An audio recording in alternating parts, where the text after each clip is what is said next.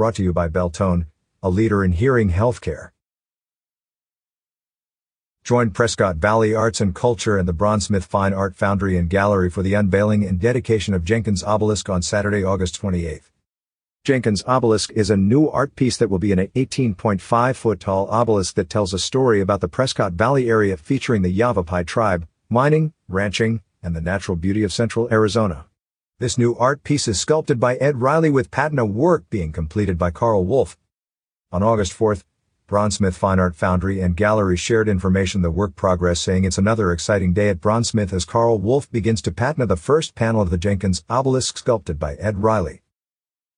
The new art piece, funded by the Jenkins family, is set to be unveiled and dedicated on Saturday, August 28th at 10 a.m. at the corner of Skoog Boulevard and Lakeshore Drive by the Prescott Valley Public Library. Is your business listed in the official Prescott Valley Recreation Guide? 60,000 copies are being printed annually.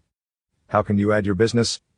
Call 928-257-4177 or email info@talkingglass.media or fill out the format.